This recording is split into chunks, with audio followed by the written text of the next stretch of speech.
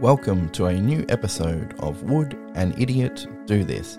Today we follow up last week's conversation on the closure of the border to Australian citizens in India.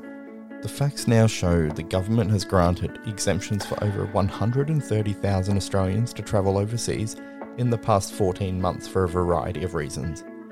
These people left with permission for reasons deemed valid by the same government that then abandoned them in their time of need. Let's not beat around the bush here. None of these are leisure travellers. Very few people would elect to pay over $3,000 for the privilege of being in mandatory hotel quarantine on their return home. Today, Nick joins us on the pod. He works as an immigration agent predominantly for inbound visas, people looking to come to Australia. And in our discussion today, Nick outlines how his role has changed during COVID and how the exemption system to enter Australia has changed and affected the families caught in the middle. We discuss the inconsistencies around de facto definitions and why, despite changes in laws opening up more opportunities for gay couples, they can still come across prejudice and roadblocks. We discuss specific examples of partners separated by border closures and how rewarding Nick's role is when he is able to inform someone they can now come to Australia. Oh, there he is. Hello. How are Hello. you? How's it going? I'm good. How are you? Let's start with what it is you do and how you're well versed on all the things going on in terms of entering Australia. Yeah, sure. So I'm a registered migration agent, which is it's a government department. I don't actually work for the government. I'm just registered with a government body. Basically, what we do is either help people stay in Australia by going through all their options and then taking through the whole application process, or help bring people to Australia by going through the same process. That pretty much sums up what you do, and I think that's going to give you a bit of a unique sort of perspective on how Australia's handled all this and the changes you've had to deal with constantly. Because I know visa processes can take quite a while, and if it changes, definitely, it kind of throws I'm sure you've seen quite a few situations where that's thrown you for a loop in terms of your process. Yeah, it's true. I mean, it's a bit easier to run a business when it's not constantly changing. But having said that, it still does change quite a bit. So even, family sponsorship approval process is in the process of changing at the moment, and the same-sex marriage laws changed things in immigration as well. It actually opened up a lot more avenues. I thought it would be good to get your perspective of working in that field and how that's over the past 12, 15 months, how it's constantly evolved and the changes you've seen. The initial thing was flatten the curve. And somewhere along the line that's turned into eradicate the virus entirely, which is interesting.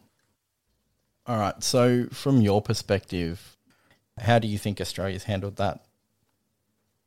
I think pretty well overall. We're in a really good position now we get the odd case here and there, but it's not too bad. I guess from a perspective of protecting us, we've done fairly well, but from the perspective of keeping people out and, determining between who should enter and who shouldn't enter, it's been questionable at stages, I would say. Yeah, so I know early days, for example, Iran was banned before Italy was banned when it was worse there. Yeah. Honestly, I think that was because they wanted the Grand Prix teams to get into Melbourne from Italy. But yeah, I mean, the situation in Italy was way worse than Iran, and they closed the border to Iran before they closed it to Italy. And then more recently, Australians have been banned from entering who are living in India, that are in India. What do you make of that decision to make it illegal for Australians to... I think that what you said in the last podcast was pretty much bang on. Why we can't have a quarantine facility that is purpose-built in each state, or at least the major gateways into Australia. So Sydney, Melbourne, Brisbane. Why we can't have a specific quarantine facility, it doesn't make a lot of sense, especially, look, I think that the government did really well protecting the economy with JobKeeper and those types of initiatives. They could have easily built quarantine facilities with some of those funds. Far out, they've had 18 months to get their shit together for if something like that was to happen, so that Australians could get home, and we're still in this situation where there's tens of thousands of Australians stranded overseas, which is just strange. It doesn't make a lot of sense why they've done it the way they've done it. And, all of our issues have stemmed from the quarantine system. The Victorian government has even put a proposal to the federal government. They're going to build it. They're going to operate it. They're going to do everything. They just want the federal government to fund it. And they still haven't got an answer.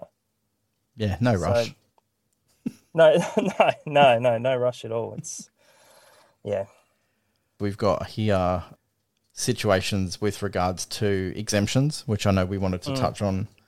Look, as someone who works in travel myself, I saw that being, I wouldn't say abused, but a lot of people were putting, I'll go for longer than 3 months without ever having the intention of doing so, which simply added to the backlog we see today due to the current restrictions on number of entries to Australia. So you got some thoughts on who is exempt, who is not, so on and so forth?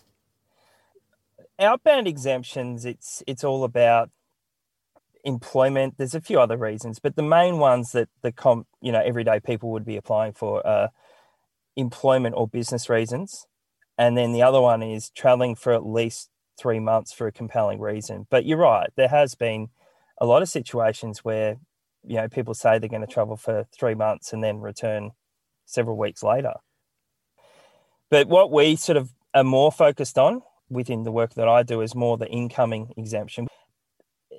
There are some occupations. So if you've got a certain occupation, you're exempt. If it's a high demand occupation, there are other avenues for exemption, but the main ones that we sort of see are family members of Australian citizens. So that is only de facto partners and spouses, so married couples, and children of Australian citizens and permanent residents. So that doesn't extend to parents. So there's a lot of situations where, parents haven't met their grandchildren yet because their grandchildren have been born in Australia and the parents are stuck overseas wanting to come and visit. That we see that quite a bit. And then the other reason why the other main exemption reason is compelling, compassionate, which is it has to be really compelling and really compassionate for them to even consider it. Like, if you had... This is for inbound you're talking. Yeah, exactly. Mostly there's a lot of people who have had mental health issues throughout the pandemic and applied for exemptions on the basis of, they're struggling because their partner's not here and they get rejected pretty much every time.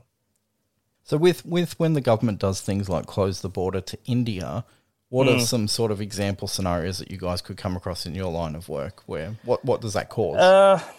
As you know, like I'm in Melbourne, there's a lot of there's a massive Indian population in Melbourne. So, you see a lot of cases where people will return to India to get married, visit family. A lot of people study in India and have children who still live in India because they don't want to bring their children to Australia yet. So, closing the border in that way where a permanent resident or a citizen, because a lot of them do become citizens, is they're stuck in India for an indefinite period of time it's just completely unreasonable. Regarding some of these, I suppose, the border restrictions and how that affects, you were mentioning obviously de facto relationships and, spouses, wives, all that kind of stuff. What kind of examples have you seen where people have not been given an exemption in those scenarios, and what steps are you seeing that they have to suddenly take to work their way back? Well, there's a lot of people will apply on de facto grounds because they're not married yet. In immigration, the definition of a de facto partner is you either have to have lived together for 12 months and prove that with, lease agreement, utilities bills, that sort of stuff. Yeah. Joint bank account, etc. The other option is you can register your relationship in certain states. If you've registered your relationship, you don't actually have to have lived together for 12 months.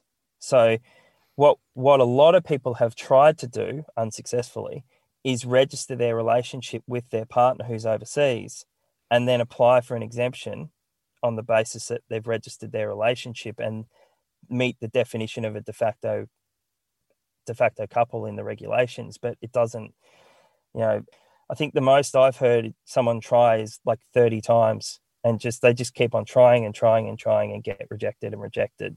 Can I ask, would these normally be rejected in standard times, or are we talking very specifically because of the restrictions on incoming? Well, the restrictions are because of COVID. So there's two things, right? So in normal times, you have to have a visa to enter Australia, no matter what nationality you are, okay? In COVID times, you need to have a visa, but then you also have to have an exemption as well. So what we've sort of been advising clients to do is still go through the relationship registration process. That'll make you eligible for a partner visa and apply for an offshore partner visa. Because if they get an offshore partner visa, they're automatically exempt from entering Australia, and they don't need to get an exemption. So that's sort of a way we've found around it, but it's still it's the cost. So pre-pandemic, what a lot of people would do is they would get a visitor visa, and then they would come to Australia, do all the things they need to get ready to apply for a partner visa. They're here for 3 months, register their relationship, open a joint bank account, sign a lease agreement, do all those things, and then apply for an onshore partner visa. And then they get a bridging visa that allows them to stay while the application's processing. But they can't really do that at the moment because when they apply for the exemption, it gets rejected. So instead, we've been doing this process where they apply offshore instead. And it's a bit of it's hard because you have to be really committed, right? So if you're applying for a visitor visa, depending on what country you're from, it's either free or it's $145. It's not going to break the bank. But if you're applying for a partner visa, it's going to cost, almost $8,000 in government fees. And then if you're using a migration agent, add a few $1,000s on top of that. So it quickly adds up to $11,000, $12,000 thereabouts. So it's a big commitment for someone to make on the basis of a relationship that might not be necessarily that well established yet, so. And that's all because the basic de facto getting denied constantly for the exemption to enter Australia. Yeah, that's right. Like, put it this way, I've seen married couples with less evidence get granted an exemption over de facto couples with a lot more evidence. Why would that be? Because they're married. Simple as that. I think so, yeah. Yeah, simple as that. Put it this way, they take a much harsher interpretation on a de facto relationship when they're doing an exemption over when they're doing a partner visa application. An exemption, there's no fees involved in applying for an exemption. You just apply for it. And, I'd say a case officer probably takes 5 minutes to look at it. And then it's very black and white. They're either going to reject it or they're not. Whereas a partner visa, it's a lot more of a process. So, they look at the evidence. You can add more evidence to the application after it's been lodged. Once they start processing it, they will ask you for more information if they're not satisfied. It's a bit more of a sort of a back and forth process with the department, but that's because you're paying the fees. But in a lot of the cases, these people probably would have paid the fees anyway. It's just that they haven't really had the opportunity to live in Australia together first. There was a Gold Coast woman I saw who, due to give birth and trying to get her partner here for a period of time. Yeah, so they're actually a Brazilian couple, but she was an Australian citizen and he was living in New Zealand.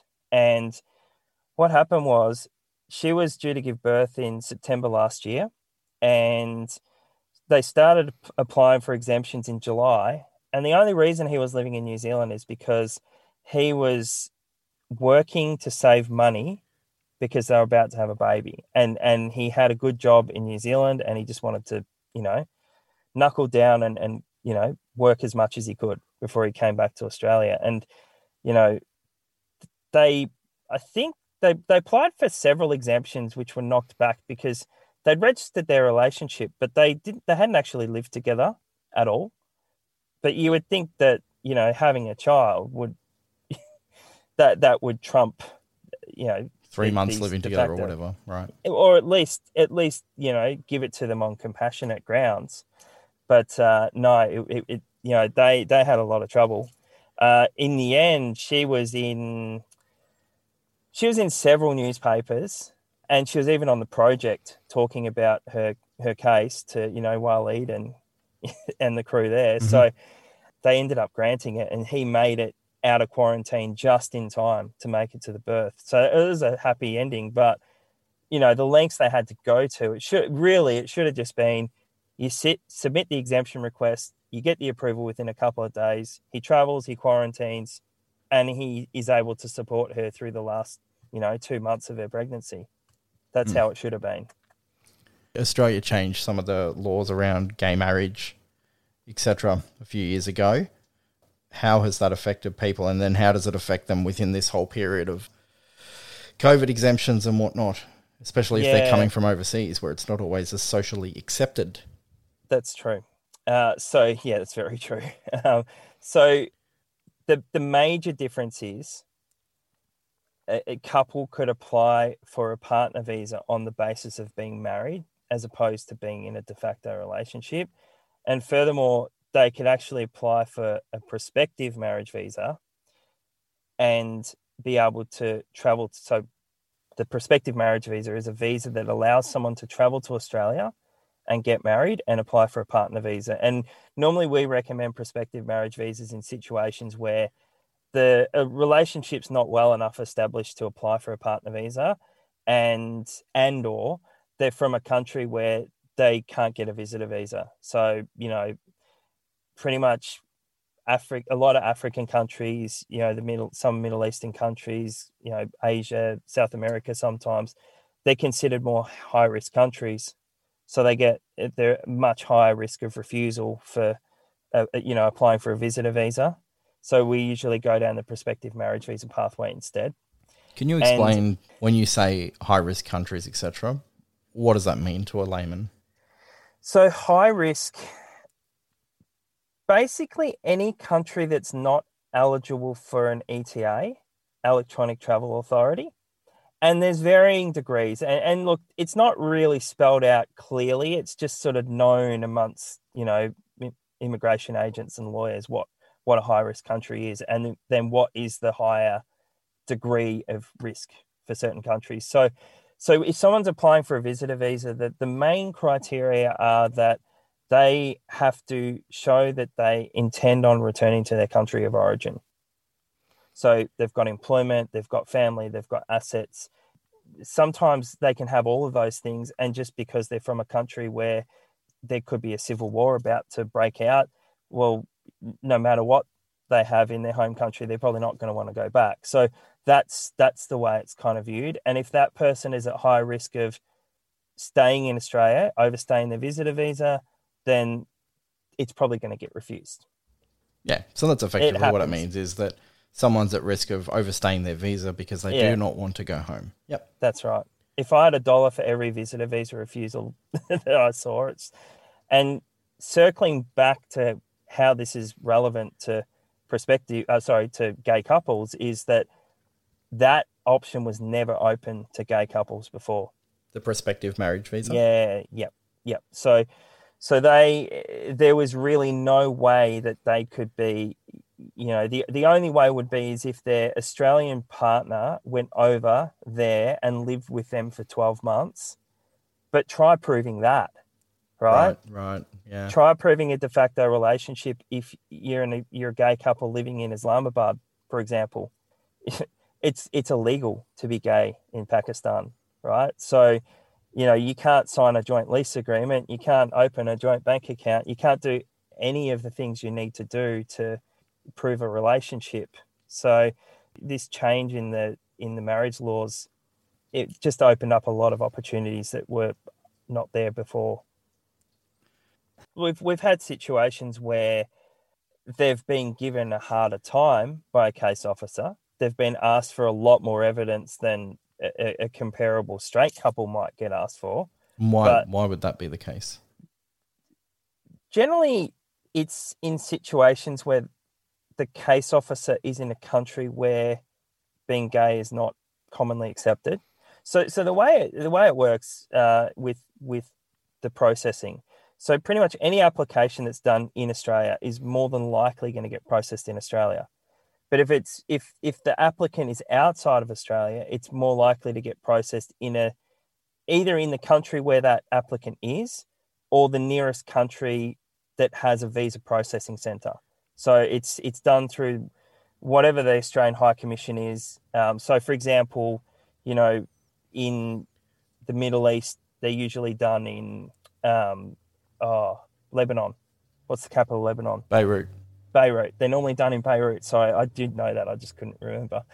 So they're normally done in Beirut. Like Africa, they're normally done in Nairobi or Johannesburg. Sure. So on. So generally what happens is in those offshore postings where they're processing applications, you have an Australian team leader, and then you have a bunch of local case officers assessing the applications. Right. So it goes through the lens of that person's views. So if you had a gay couple, a gay applicant applying from Pakistan, for example, that application is probably going to get processed by a case officer in Islamabad from Islamabad. So then they bring in their local prejudices, and you have to deal with that. You have to sometimes we have to complain and go above them and say, this is not being treated fairly. Yeah.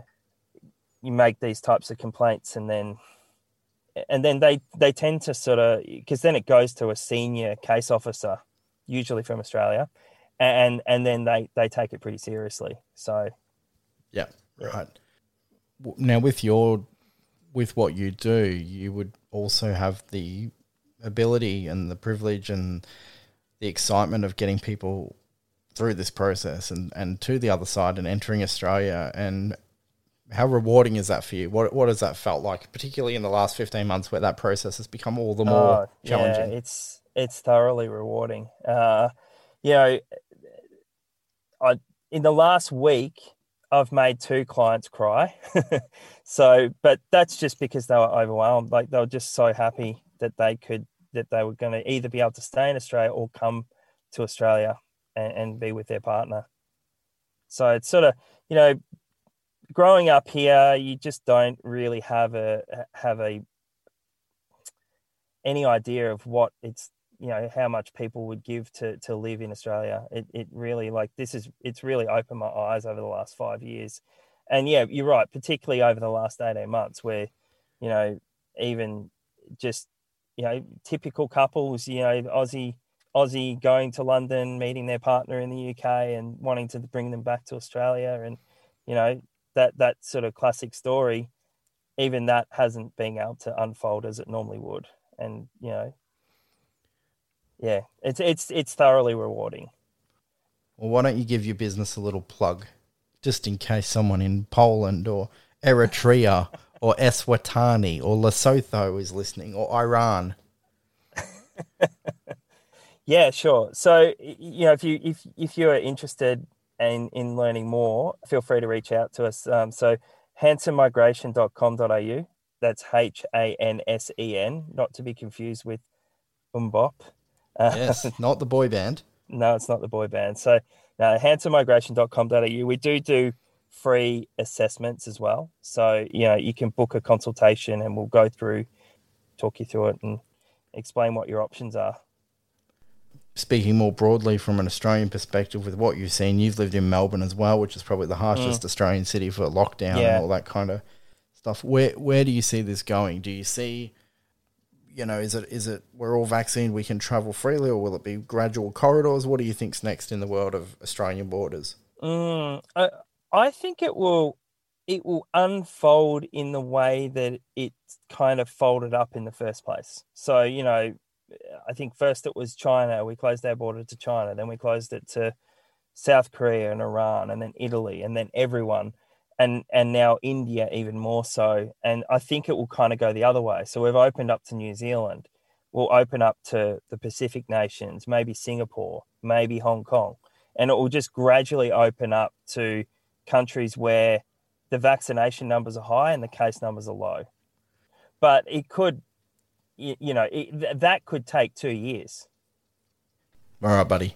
I'll let you get back to it. Back to life, eh? Yeah.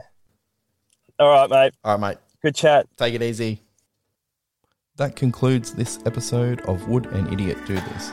Before I go, we have ventured into a new area with a sports-only podcast titled Sports Speak. This will be covering all sports near and far, with deep dives as well into some of the biggest sporting moments in history. You can find this on Spotify or Apple Podcasts, and it'll keep this podcast near and dear to the social issues, news and politics genre it's meant to be, and move our sports discussions into a separate area. I'm really excited for it. I would love you to go ahead, rate, subscribe, all that good stuff, Apple Podcasts, Spotify, and I'll catch you guys on the flippity flip.